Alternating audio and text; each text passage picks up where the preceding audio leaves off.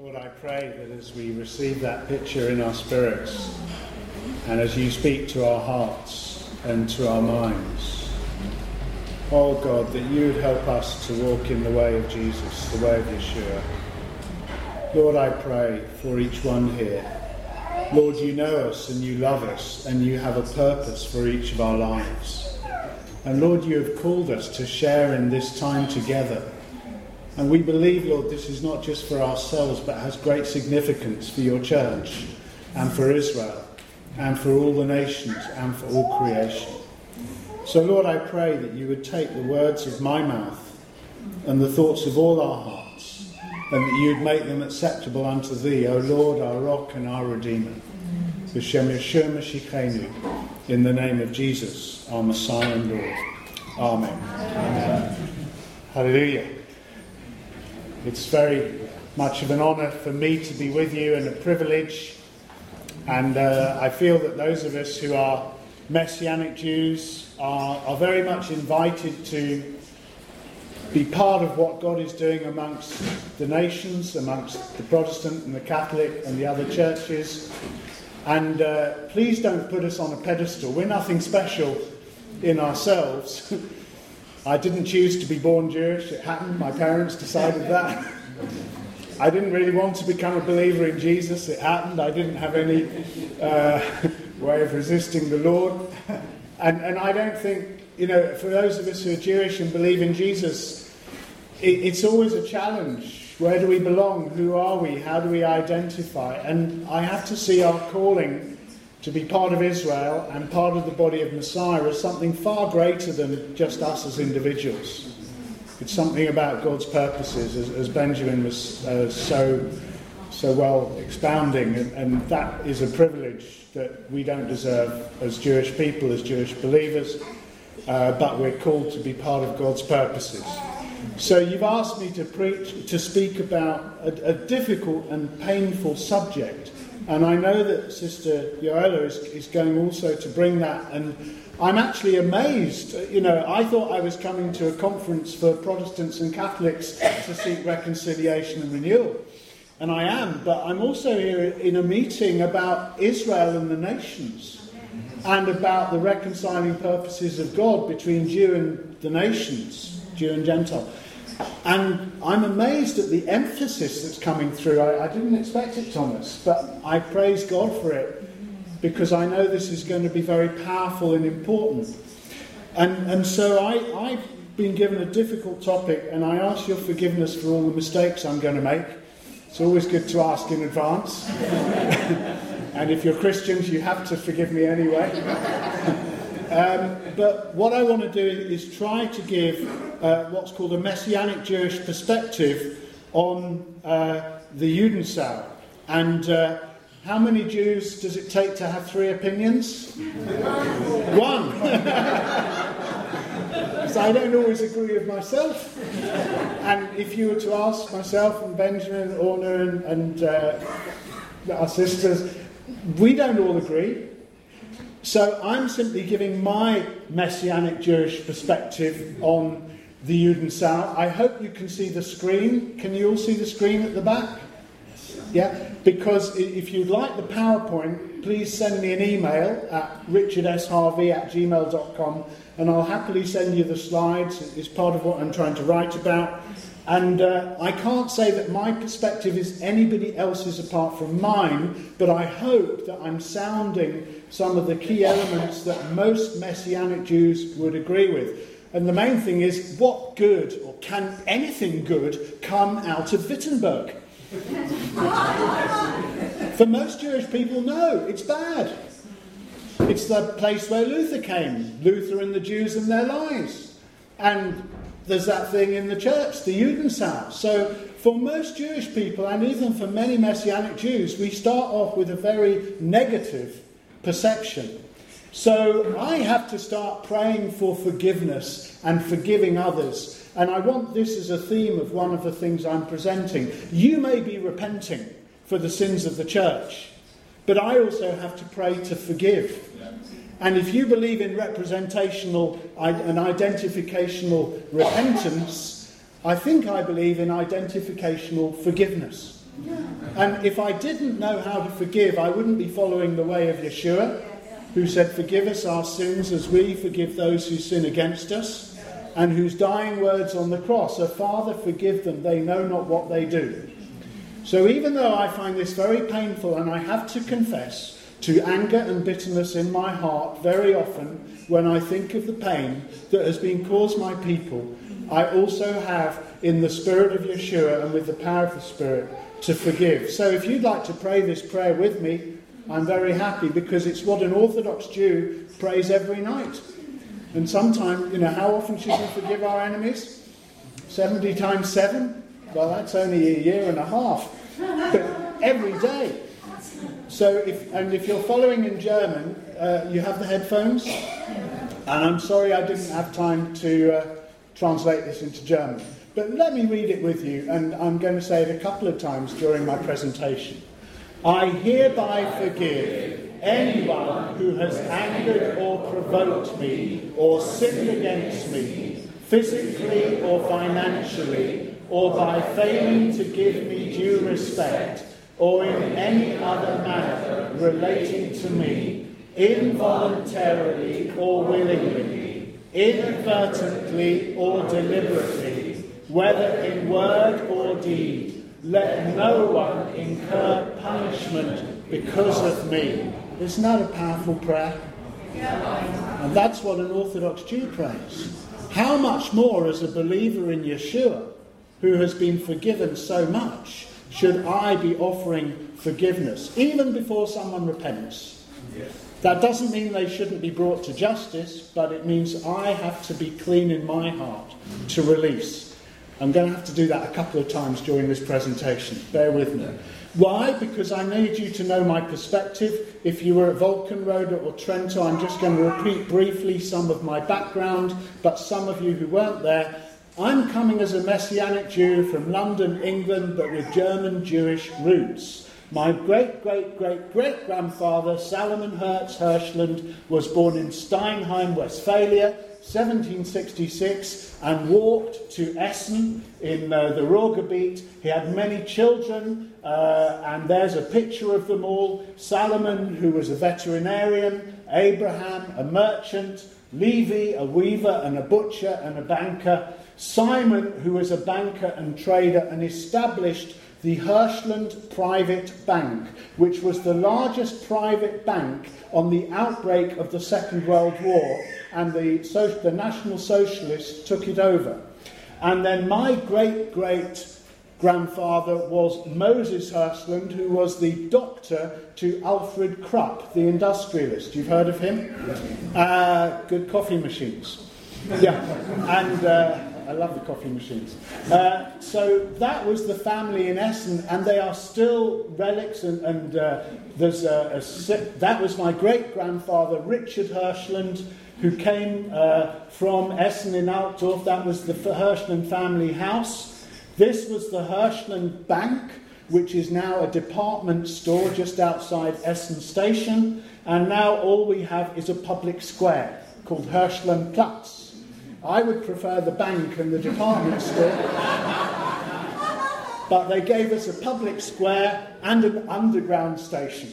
So there's even an underground station called Hirschlandplatz. But my family were saved, most of them, from the Holocaust, because in the 1900s, when the synagogue in Essen was being built, they had come over to London. And if you look on the dedication of the synagogue built in 1901, are you hearing me okay at the back? Is it too fast, too slow? Okay. Are we recording?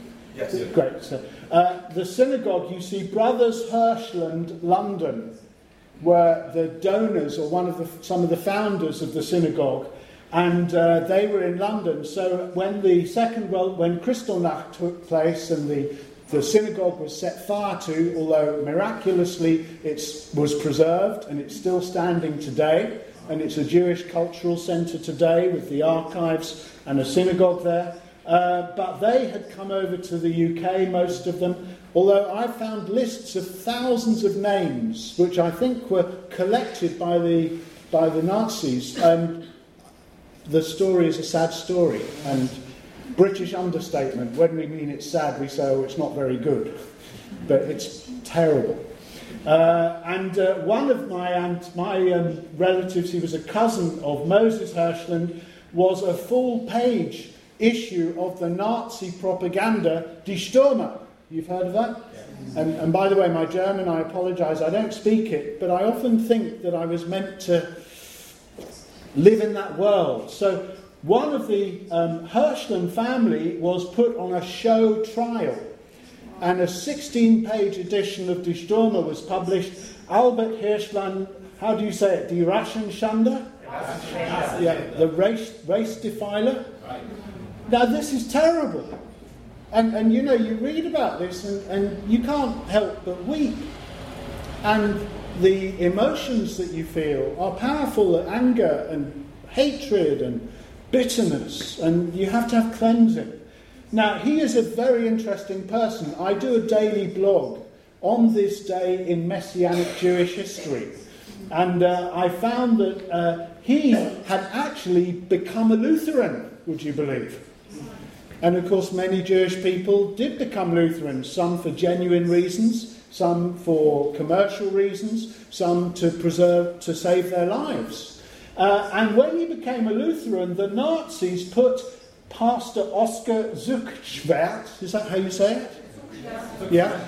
Into internment, because they said, you must not allow this Jew to become a Christian. And it's a long story, but I wrote about it on my blog, and Pastor Zuckschwert was defended by his church committee, and he even used the writings of Martin Luther to say that a Jew could become a Christian. So there are some good things about Luther. And again, as a Messianic Jew, I have to be careful to say it's not all bad. And I'm going to rejoice with Luther later, if I can get that far. So he cited Luther in defence of the pastor.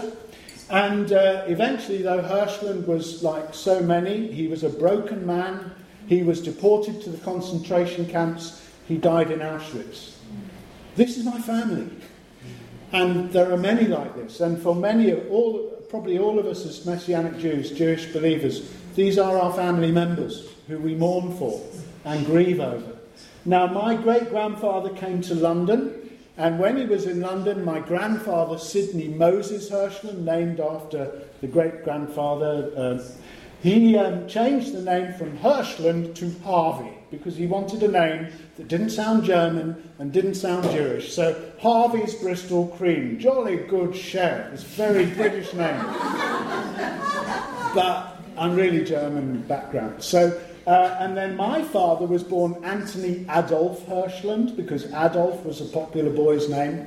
And I was brought up with Richard, the name of my great-grandfather. So I've been very rooted to my German family connections, and every time I come to Germany, especially Essen, it's a time of history and research and mourning and prayer, and it's a spiritual journey for me. And I put off for many years coming to Germany because it was just too painful. And I'm also here now because of what happened to me at Wolkenrode. I was just so moved and challenged and sat on by God because of that time. So I'm still here with you now. So I pray the prayer of forgiveness. I hereby forgive anyone who has angered or provoked me or sinned against me, physically or financially, or by failing to give me due respect, or in any other matter relating to me, involuntarily or willingly, inadvertently or deliberately, whether in word or deed. Let no one incur punishment because of me. Easy to say, hard to do. So we now come to the Judensau, and it's really one of many anti-Semitic legends and stories and cartoons. And so it's not the only one, it's not even the main one, but it's one of the top 10. And if you go on the internet, you get top 10 lists of what pasta to eat with your spaghetti or whatever. And you get lists of anti-Semitic legends and stereotypes. And just to remind us, there is so much. If you don't know Jews, or if you don't know Jewish believers in Yeshua, you need to know that this is what we grow up with. Some of us are made very aware of it, others we learn about it. But poisoning the wells, the Jews are poisoning the wells. And they're responsible for the Black Death in 1348. Particularly in the medieval time, Jews are blamed for any disasters. Jews are not human.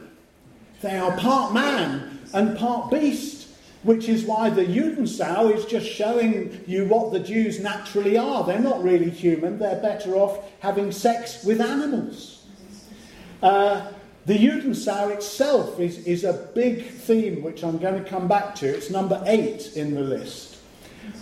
Jewish doctors killed Christians. Now, of course, Jewish doctors had better hygiene and standards. The Jewish people generally did. So you often went to a Jewish doctor, especially if you were a noble or a king or prince. But there was this myth that Jewish doctors kill Christians. And it's been a long time in its there. The golem, a mythical creature that, according to Jewish traditions, was built to avenge the massacres of Jews, the pogroms. And this mythical creature, a figure of popular superstition, and even today, lots of stories about the Golem of Prague, and the famous Rabbi Maharal.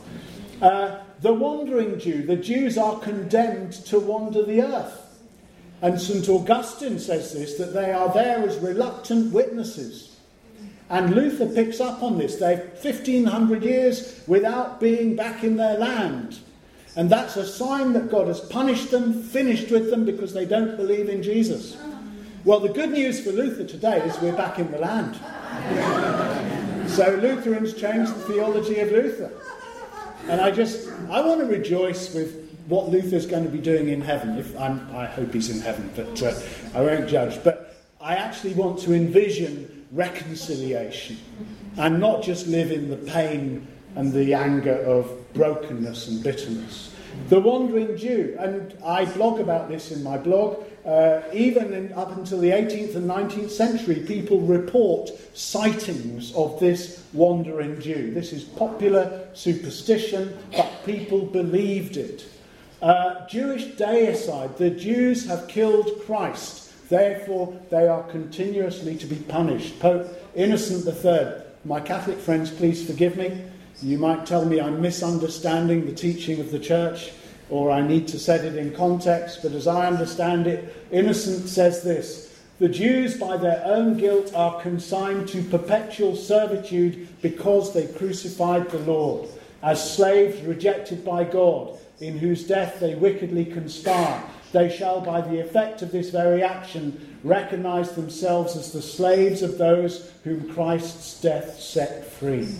Terrible words, what I call punitive supersessionism. I'll define supersessionism, Ersatz theology, replacement theology in a while. But it's still there in many streams of the church. They're evil moneylenders. And if you need to, you can not pay them back. Of course, they were in a position, because of the Middle Ages, where they were denied trades, they were denied property, they were often the middlemen between the peasants and the farmers and the landlords. They were often in this position, but this is an evil myth. And when people say, well, all Jews are rich, no, we're not. Host desecration, they take the sacrament that is reserved in the church and they desecrate it and use it for their own rituals. And finally, the blood libel. They kidnap Christian children and they sacrifice them and use their blood. We were in Trentino. Simon of Trent is one of the examples of the numerous blood libels. Now, this is just background. Are you with me? And I don't know if this is familiar to everyone. It probably is. But I just want to say this is the context in which the Judenschau legend comes through. So again, I'm not going to read it, but we have to forgive. So now we come to the Judenschau. And I want to link the Judenschau, the Jew pig, with the Messianic donkey. And you can even, if you look, and you probably can't see it here, there's a body on the rock there. Can you see that? Yeah. So that is Simon of Trent. So 1485, is it 1495? Simon of Trent is allegedly martyred and killed by Jews. And then this is the Messianic donkey with a figure of, actually this is Gentiles riding on it, but this is borrowed from the Jewish legends about the Messiah's return. And in fact, the Christians and the Jews, they were arguing with each other constantly in the medieval period. And this Jewish donkey actually has Jews on it at the front, and it has Gentiles on it at the back. The Gentiles are sitting on the tail, and the Jews are on the front, and the Messiah is riding into Jerusalem. And so this is, if you like, the opposite of the pig, the Judensow. Because the Judensow, which is on the other side, there has the rabbi with his hand up the pig's anus. Is that, what can I say in German? Yeah. And it has animals as well. So the pig and the donkey, in medieval worldview, animals are your cartoon characters who speak spiritual and character truths about life. So you do philosophy through animals, you do theology through animals, you do symbolism through animals. So it's powerful artistic symbols. So I'm coming up. So St. Simon, the martyr, is connected in medieval thought to the messianic donkey on which the Messiah rides back, and the opposite of the messianic rabbi, the Jew pig, the Judensow. And so we are, and I wanted to bring that theme because Sister Yoela particularly was interested in it. And I think if we had to replace the Judensow with something else, we might have the Messiah riding on a donkey. Amen. Wow. And I'm wanting to think about the best possible outcome here. I don't just want something taken down, but I do want it taken down. I want something else put up there that glorifies God. Yeah. So a figure of Yeshua, the Jewish Messiah on the donkey, might be one possibility. I have another possibility for you later. I want to envision reconciliation. So the Messianic donkey is really part of the Jewish Passover liturgy, the Passover tradition, and we don't have time to go into that, but if you're interested, I'll send you the PowerPoint and I'll happily give you some reading to do on that. And there's the Messianic donkey in the Passover Haggadah coming into Jerusalem. But we're going to move on to the Judensow. And again, I just pray, Lord, that you would take my words and that you would throw out anything that's not of you. And that you would speak to our hearts the things that you want us to learn from this. This is really horrific. It's so outrageous, obscene, insulting, fear-making. It is something that I protest at the strongest possible terms. And if there's any way, human, physical, spiritual, or whatever, to change it, let's do it. Yes. In the spiritual battle that we face, in whatever else, legal, political, whatever. So I wonder if this video will play. This is about a protest about the Judensow in the 1990s by an artist who complained about the existence of the Judensow. Should we... let's see if our... In Köln und in vielen anderen deutschen Kirchen ist eine Skulptur zu sehen, die einen Schwein darstellt, genau gesagt eine Sau mit Zitzen, und an diesen Zitzensau Make it a bit louder. solche Skulpturen werden als Judensau bezeichnet. Sie stammen aus dem 13. und 14. Jahrhundert und waren damals auch tatsächlich als jüdische Spottskulpturen gedacht. Dass diese Abbildungen immer noch unkommentiert in Kirchen hängen, dagegen hat heute eine Münchner Aktionskünstlerin protestiert. Pünktlich heute Morgen um 11 Uhr hat sich der Münchner Aktionskünstler Wolfram Kastner Plakate umgehangen und ist als wandelnde Mahnwand über die Druckplatte gelaufen. Sein Ziel, mit Passanten diskutieren und sie auf die Abbildung der sogenannten Judensau im Dom aufmerksam machen. Die Judensäule sind aus dem 13. und 14. Jahrhundert deutsche künstliche Zeichen zur Denunziation, zur Herabwürdigung eines Teils der Bevölkerung in der Juden. Der Antisemitismus der Künstler werde in der heutigen Zeit wieder dreister und deshalb wolle er mit seinen Aktionen ein Zeichen setzen, die Reaktionen geteilt. Diese Art der Provokation finde ich gerade passend. Ja, man könnte es mit uns kommentieren, für die Fehler der Geschichte entschuldigen. Und da wäre so ein Weg gerade eine gute Möglichkeit. In ganz normal. Das Diskussionsobjekt befindet sich im Chorgestühl des Domes, einem Bereich, in den keine Besucher, sondern nur Geistliche hineinkommen. Die Verantwortlichen des Domes streiten die antisemitische Darstellung gar nicht ab. Das Werk zeigt eine Sau, an dessen Zitzen Juden saugen. Dennoch sieht man keinen Grund, das Holzrelief zu entfernen oder eine Plakette anzubringen. Wir bringen ja prinzipiell im Dom keine Schilder an. Das ist kein Museum, sondern das ist ein Gotteshaus. Und genauso wenig wie auf das Judenprivileg oder das Neokreuz oder den Stein mit einem Schild hingewiesen wird, genauso wenig wird auch auf dieses Fotostück Relief mit einem Schild hingewiesen. Der Dom ist nicht die einzige Kirche in Deutschland und auch nicht in Europa, in der antisemitische Schuldarstellungen zu sehen sind. Und genau in dieser europäisch-kunsthistorischen Situation, so die Dombaummeisterin, müsse man das Relief sehen. Natürlich muss man das bewerten, aber in seiner Geschichte, die 700 Jahre alt ist. In der Lutherkirche in Wittenberg distanzieren sich die Kirchenoberen in Form einer Schrifttafel von der 700 Jahre alten Geschichte. Das müsse auch so sein, meint der Theologe Martin Marquardt.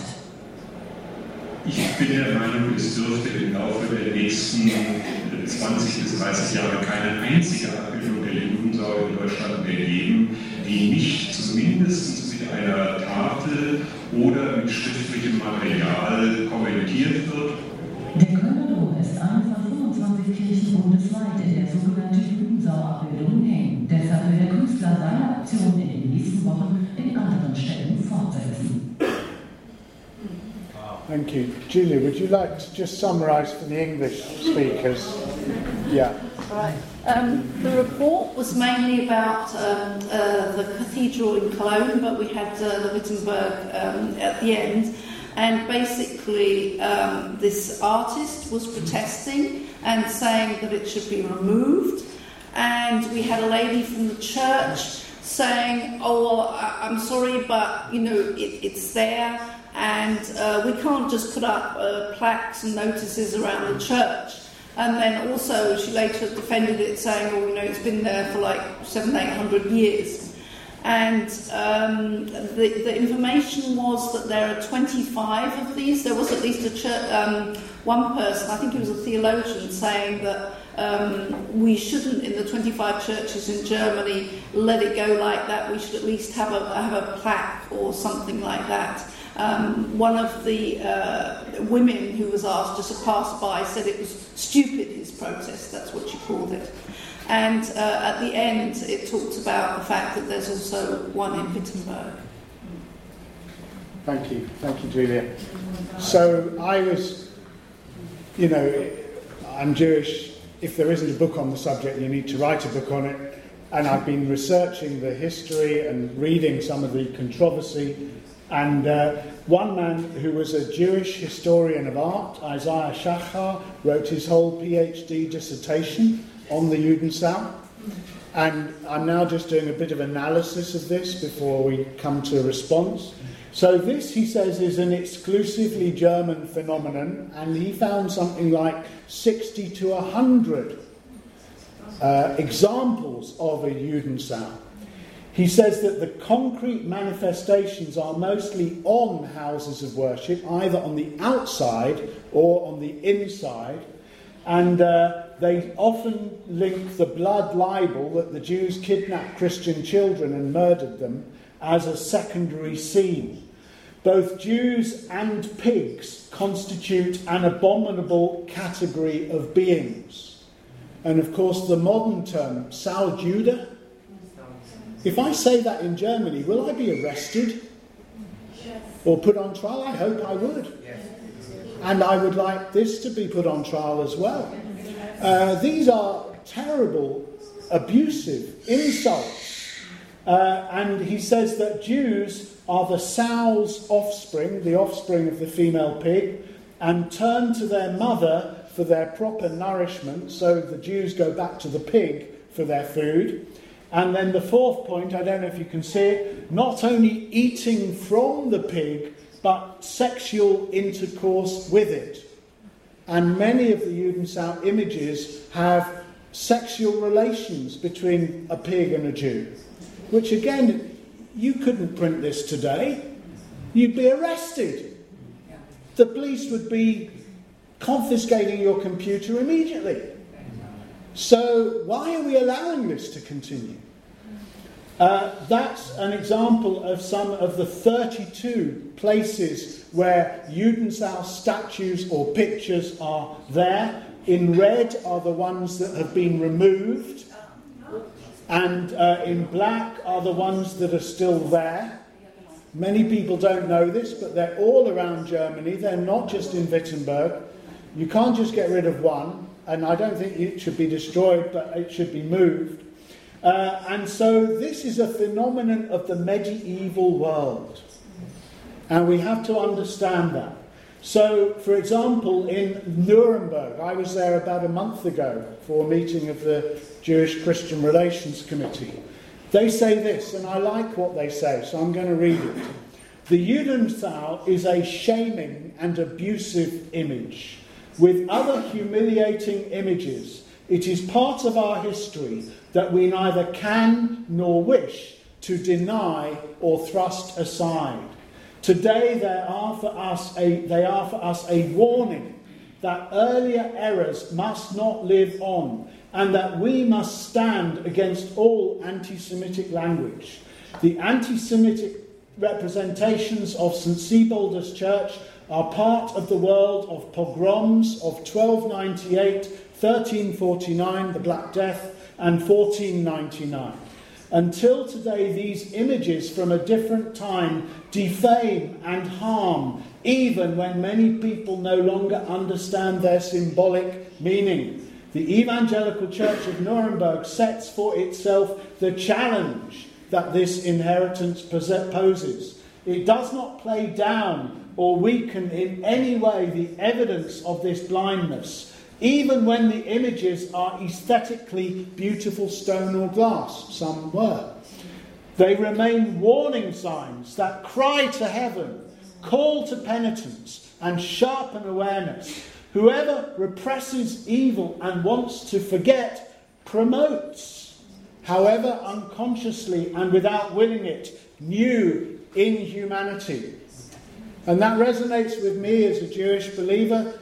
We are told, as we're brought up, never forget and remember, so that you do not make the same mistakes again. So we have to cleanse these memories. We have to be reconciled with those who we have offended and persecuted through pictures and words. But we must remember them.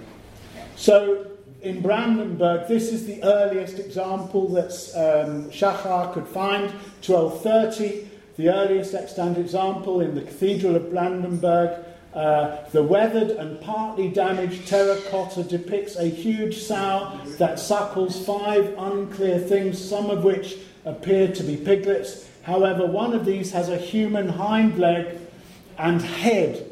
The sow has a human head and wears a pointed Jewish hat. It's not rocket science. This was how you taught people who could not read, by showing them the pictures in the church or outside the church. I don't think I have time to go through all the others. Lemgo, I don't even know where that is, in 1325. But this one is a man in a sexual relation with a pig. The top of the pig's snout has been broken off.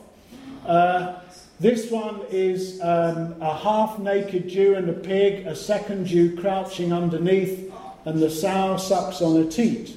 You see that Wimpfen, I don't know where that is, Tal.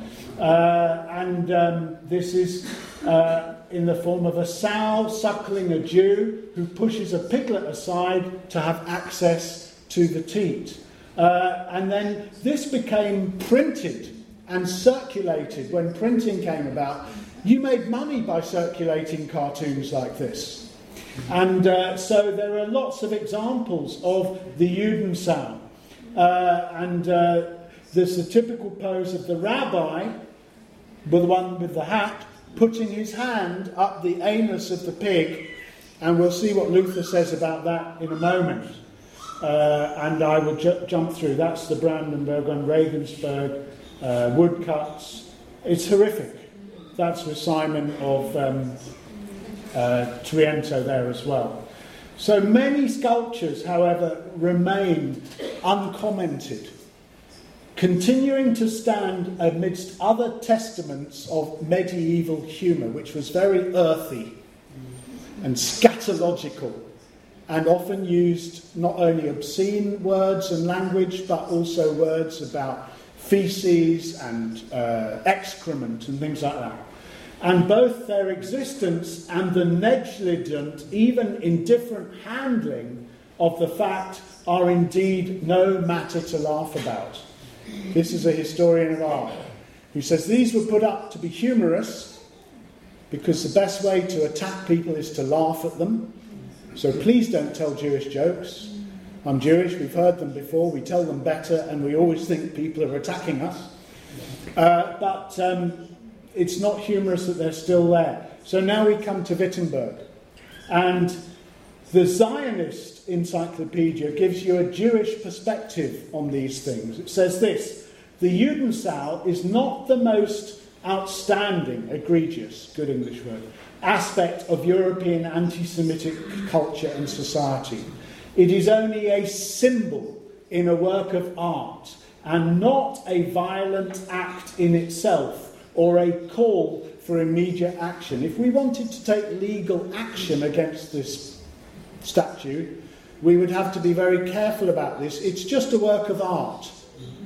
It also has a spiritual power, but it's not a crime. It may not be a crime. It may be committing discrimination. My lawyer friends will have to advise. But when this was written by Ami Isrof in 2009, Israeli scholar, he says it's not a violent act in itself, although it's pretty offensive. And by the way, I strongly believe in freedom of speech. I think Jewish people have been denied that very often, so I don't want to deny people the power of freedom of speech, but I do challenge it. He then says this: however, it is certainly remarkable that these obscene sculptures, which appear in churches and public places, are defended even today with obstinacy as cultural assets by church and secular authorities in Germany. Now, forgive me, I'm not German, so I don't want to offend anyone, but this is an Israeli scholar giving his understanding of the situation. Now we come to Luther. Hallelujah. Praise God for Luther, for all the good things that he did. But he has these terrible blind spots. So the Luther Playmobil toy, I've got 6 of them, is the fastest selling Playmobil toy of all time. Did you know that? Yeah. And you can buy it in the shop here. It'll cost you €5, but I paid less for mine if you buy it in a proper toy shop. Because, of course, Luther everywhere, and that's why we're here. So the fastest selling toy of all time, and you can dress him up. Some Jewish guy even gave him a little book on the Jews and their lies to show even the toy should teach us the lesson about anti-Judaism. And, of course, we're in the decade of Luther, the 500th anniversary of Luther, and he is being owned by everybody. And next year we will be owning him, and we will be praying for reunion and reconciliation and repentance through his work. And we come to his most vitriolic work on the Jews and their lives. Hands up if you have read this. Hands up if you have not read this. You need to read it. 65,000 words. And then he publishes an edition. I mean, the one thing about Luther is he writes so much. So in the past 2 or 3 years, I've been trying to read everything that he has written about Jews and Judaism. Especially as many people think that Luther started off good and with high hopes that the Jews would come to believe in Jesus and then went bad. My view is that's not correct. He inherited from Augustine and from medieval superstition anti-Judaism, and he made it worse. So I don't see a good Luther and then a bad Luther. I see a pretty bad Luther who gets worse. And yet, he's a man of God who discovers the truth of justification by faith. So as a Messianic Jew, I've got to be very careful here, and I'm judged as much as anybody else. But I'm looking at what he writes, and on the Jews and their lies, which was reprinted by the Nazis, against the Jews for rejecting Jesus, against the rabbis for not accepting Scripture, Jews should be thrown out of Germany, their books destroyed, their synagogues burnt, they should be given no safety in the German lands, etc. And that's pretty bad. And then the next book, which is really an extra bit, on the ineffable name and on the lineage of Christ, because you'll see at the Judensaal statue there is an addition, Rabbini Shem HaMeforash, which was not there when Luther originally preached on the statue, but was added later, and I think by Lutherans. And Luther says this, here in Wittenberg, I'll go back to the picture, where is it?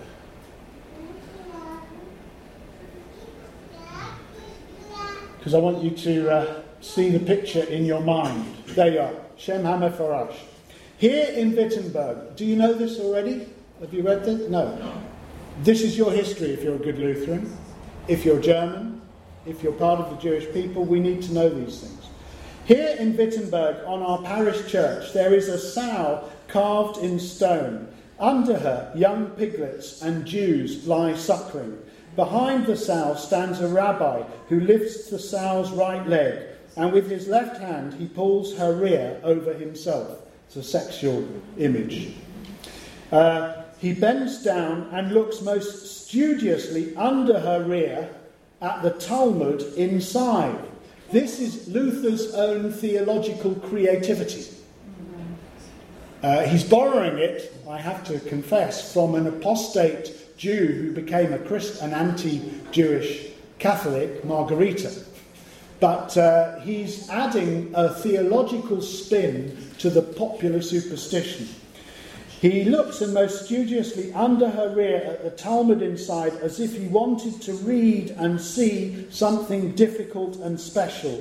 This is most likely where they got their Shem HaMeforash, which is his way of saying Shem HaMeforash. He's saying that the word Shem is name, HaMeforash, the fully pronounced or fully translated name of God.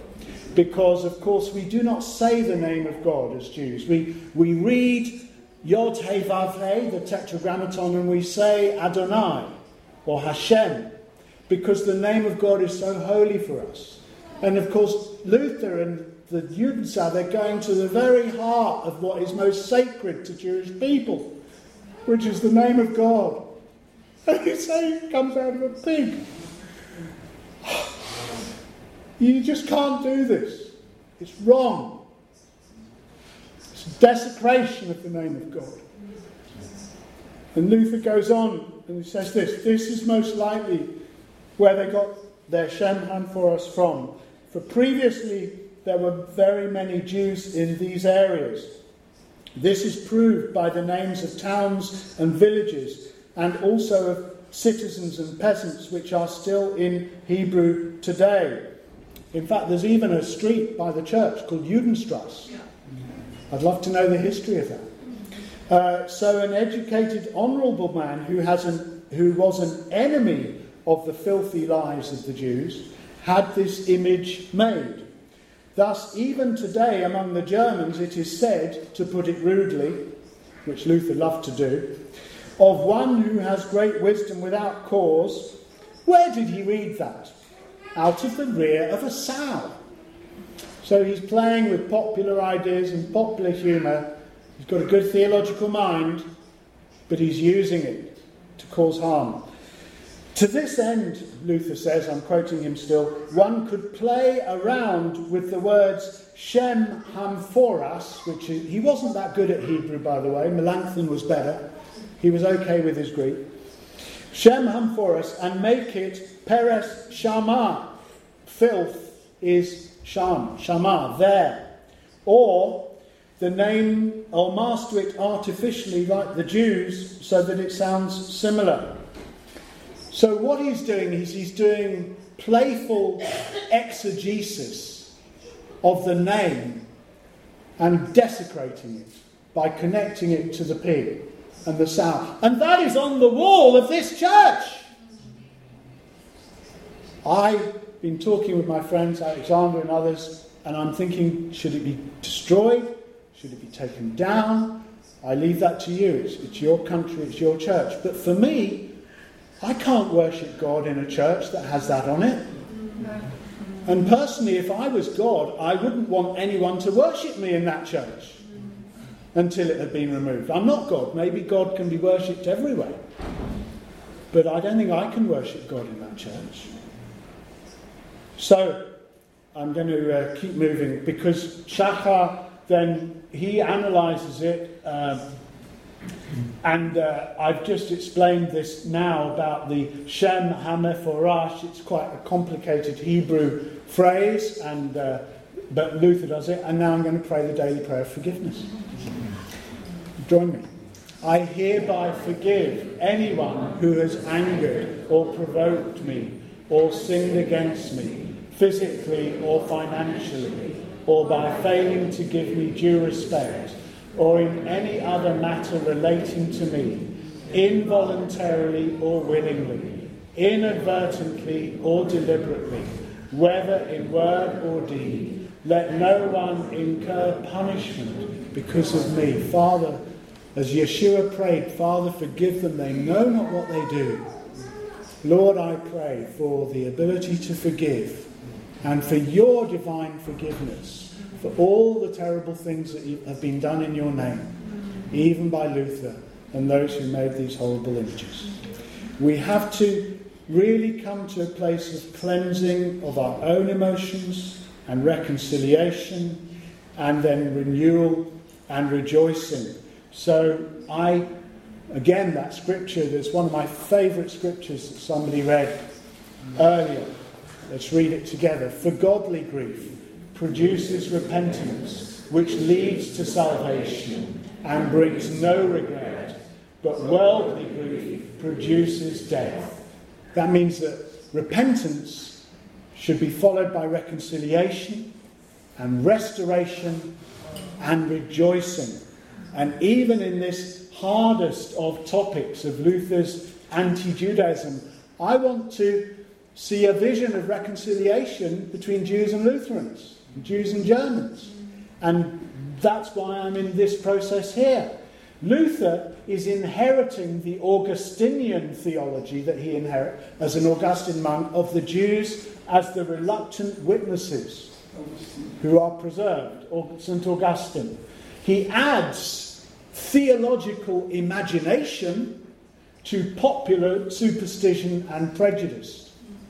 So it's what was already there in the medieval world with Luther's own additions. He gives a rationale for hatred and persecution of Jews in Judaism, and he uses what I call punitive supersessionism, that the Jews have not only been replaced by the church, because the church is the new Israel, but they deserve to be punished by Christians because of their rejection of Jesus. And he uses that to justify Christian claims to be the new Israel. And I'm not going to talk about supersessionism now, but there are many different types. Ersatz theology, and I'm just going to leave that. It's on the PowerPoint if you like it. I want instead, as I come to a conclusion, to imagine a better possibility. I want to say, what if? Are you still with me, by the way? Yes. What if Luther had written 100 theses and not 95? And thesis 96, it's going to be in the book that I'll be bringing out. He didn't write it, but I've written it for him in Luther style. Yeah. Is I protest against the Catholic Church denial of the ongoing love of God for his people Israel. Yes. You know, I love the 95 Theses. Everyone should have a copy. And the first thing says we are to repent. And if Luther can repent in heaven, that's not part of my theology at the moment, but repentance is a blessing. And if he had written a further 5 theses saying God has not finished with Israel, the church is commanded to love the Jewish people, God's future for Israel includes all nations, Yeshua should not be separated from his people. And I've written them. If you want them, you can get a copy. It's not as good as Luther's, but let's assume he did that. And then what if Luther had met with Yossel of Rosheim? Yossel of Rosheim was an advocate of German and Polish Jews in the reigns of the Holy Roman Emperors Maximilian and Charles V. Governor of all the Jews of Germany, a great advocate for the Jewish people, and he financed the emperor's expenses, and he wrote letters to Luther asking to meet with him. And it would have been so different if Luther had met with Yossel and maybe even been invited to a Shabbat dinner and sung some good Jewish songs and drunk some good Jewish wine, and maybe invited to Yossel's son's bar mitzvah or his daughter's wedding. And imagine Luther dancing at a Jewish wedding. I have to imagine that possibility. There will be dancing in heaven, right? So maybe, I want to look for the best restoration of these things. What if he had done that? What if Luther had written not on the Jews and their lives, but on the Jews and the truths that God has given them? Let's write it posthumously. This is what he should have written. What if Luther had died repenting of his sins against the Jew? Again, the last sermon he preaches, the last letter he writes to his wife, just a few days before he dies, he said, I'm ill because the Jews are attacking me. He blames the Jews. And he gives an admonition against the Jews. Again, some people think Luther repented of anti-Semitism on his deathbed. There's no evidence for that. In fact, he persisted, and it was part of his worldview. But what if? Let's imagine it. And I would like maybe another image on the wall of the church in Wittenberg. This is Yeshua, surrounded by his people. Surrounded by his people. And he is the one who reaches out to Israel and the nations. What a transformation that would be if there was a positive image on the church. And I want to imagine the best outcome. Not just repentance, but restoration and renewal and rejoicing. I want my people to be glad that they come to visit Wittenberg. And I want them to be touched by the repentance that they see. And I want them to meet people like you. So in conclusion, the and I've put never again, the typical Jewish statement about the Holocaust and other things. The Judenschau and its role in the history of anti-Semitism make it harder for Jewish people to respect or trust Christians or believe in Jesus. It challenges Christians to show the fruits of repentance and move to action. Now, I'm an activist. If there's a problem, I want to read a book about it and then I want to do something about it. Yes. So if nobody else is there, I'm going to be protesting. Yes. Well, I'm a visitor. But I want to see things change. And it's a call to all of us to renounce prejudice, hatred and lies against each other. And especially as we think of the multicultural society we're in, the prejudices against immigrants, against those of other faiths and creeds, we have to set an example by addressing this. Hello. Now, I did have 2 poems, but I don't know if my time has gone. Would you like to hear the lament? I think Or should we perhaps this afternoon. This afternoon. Okay.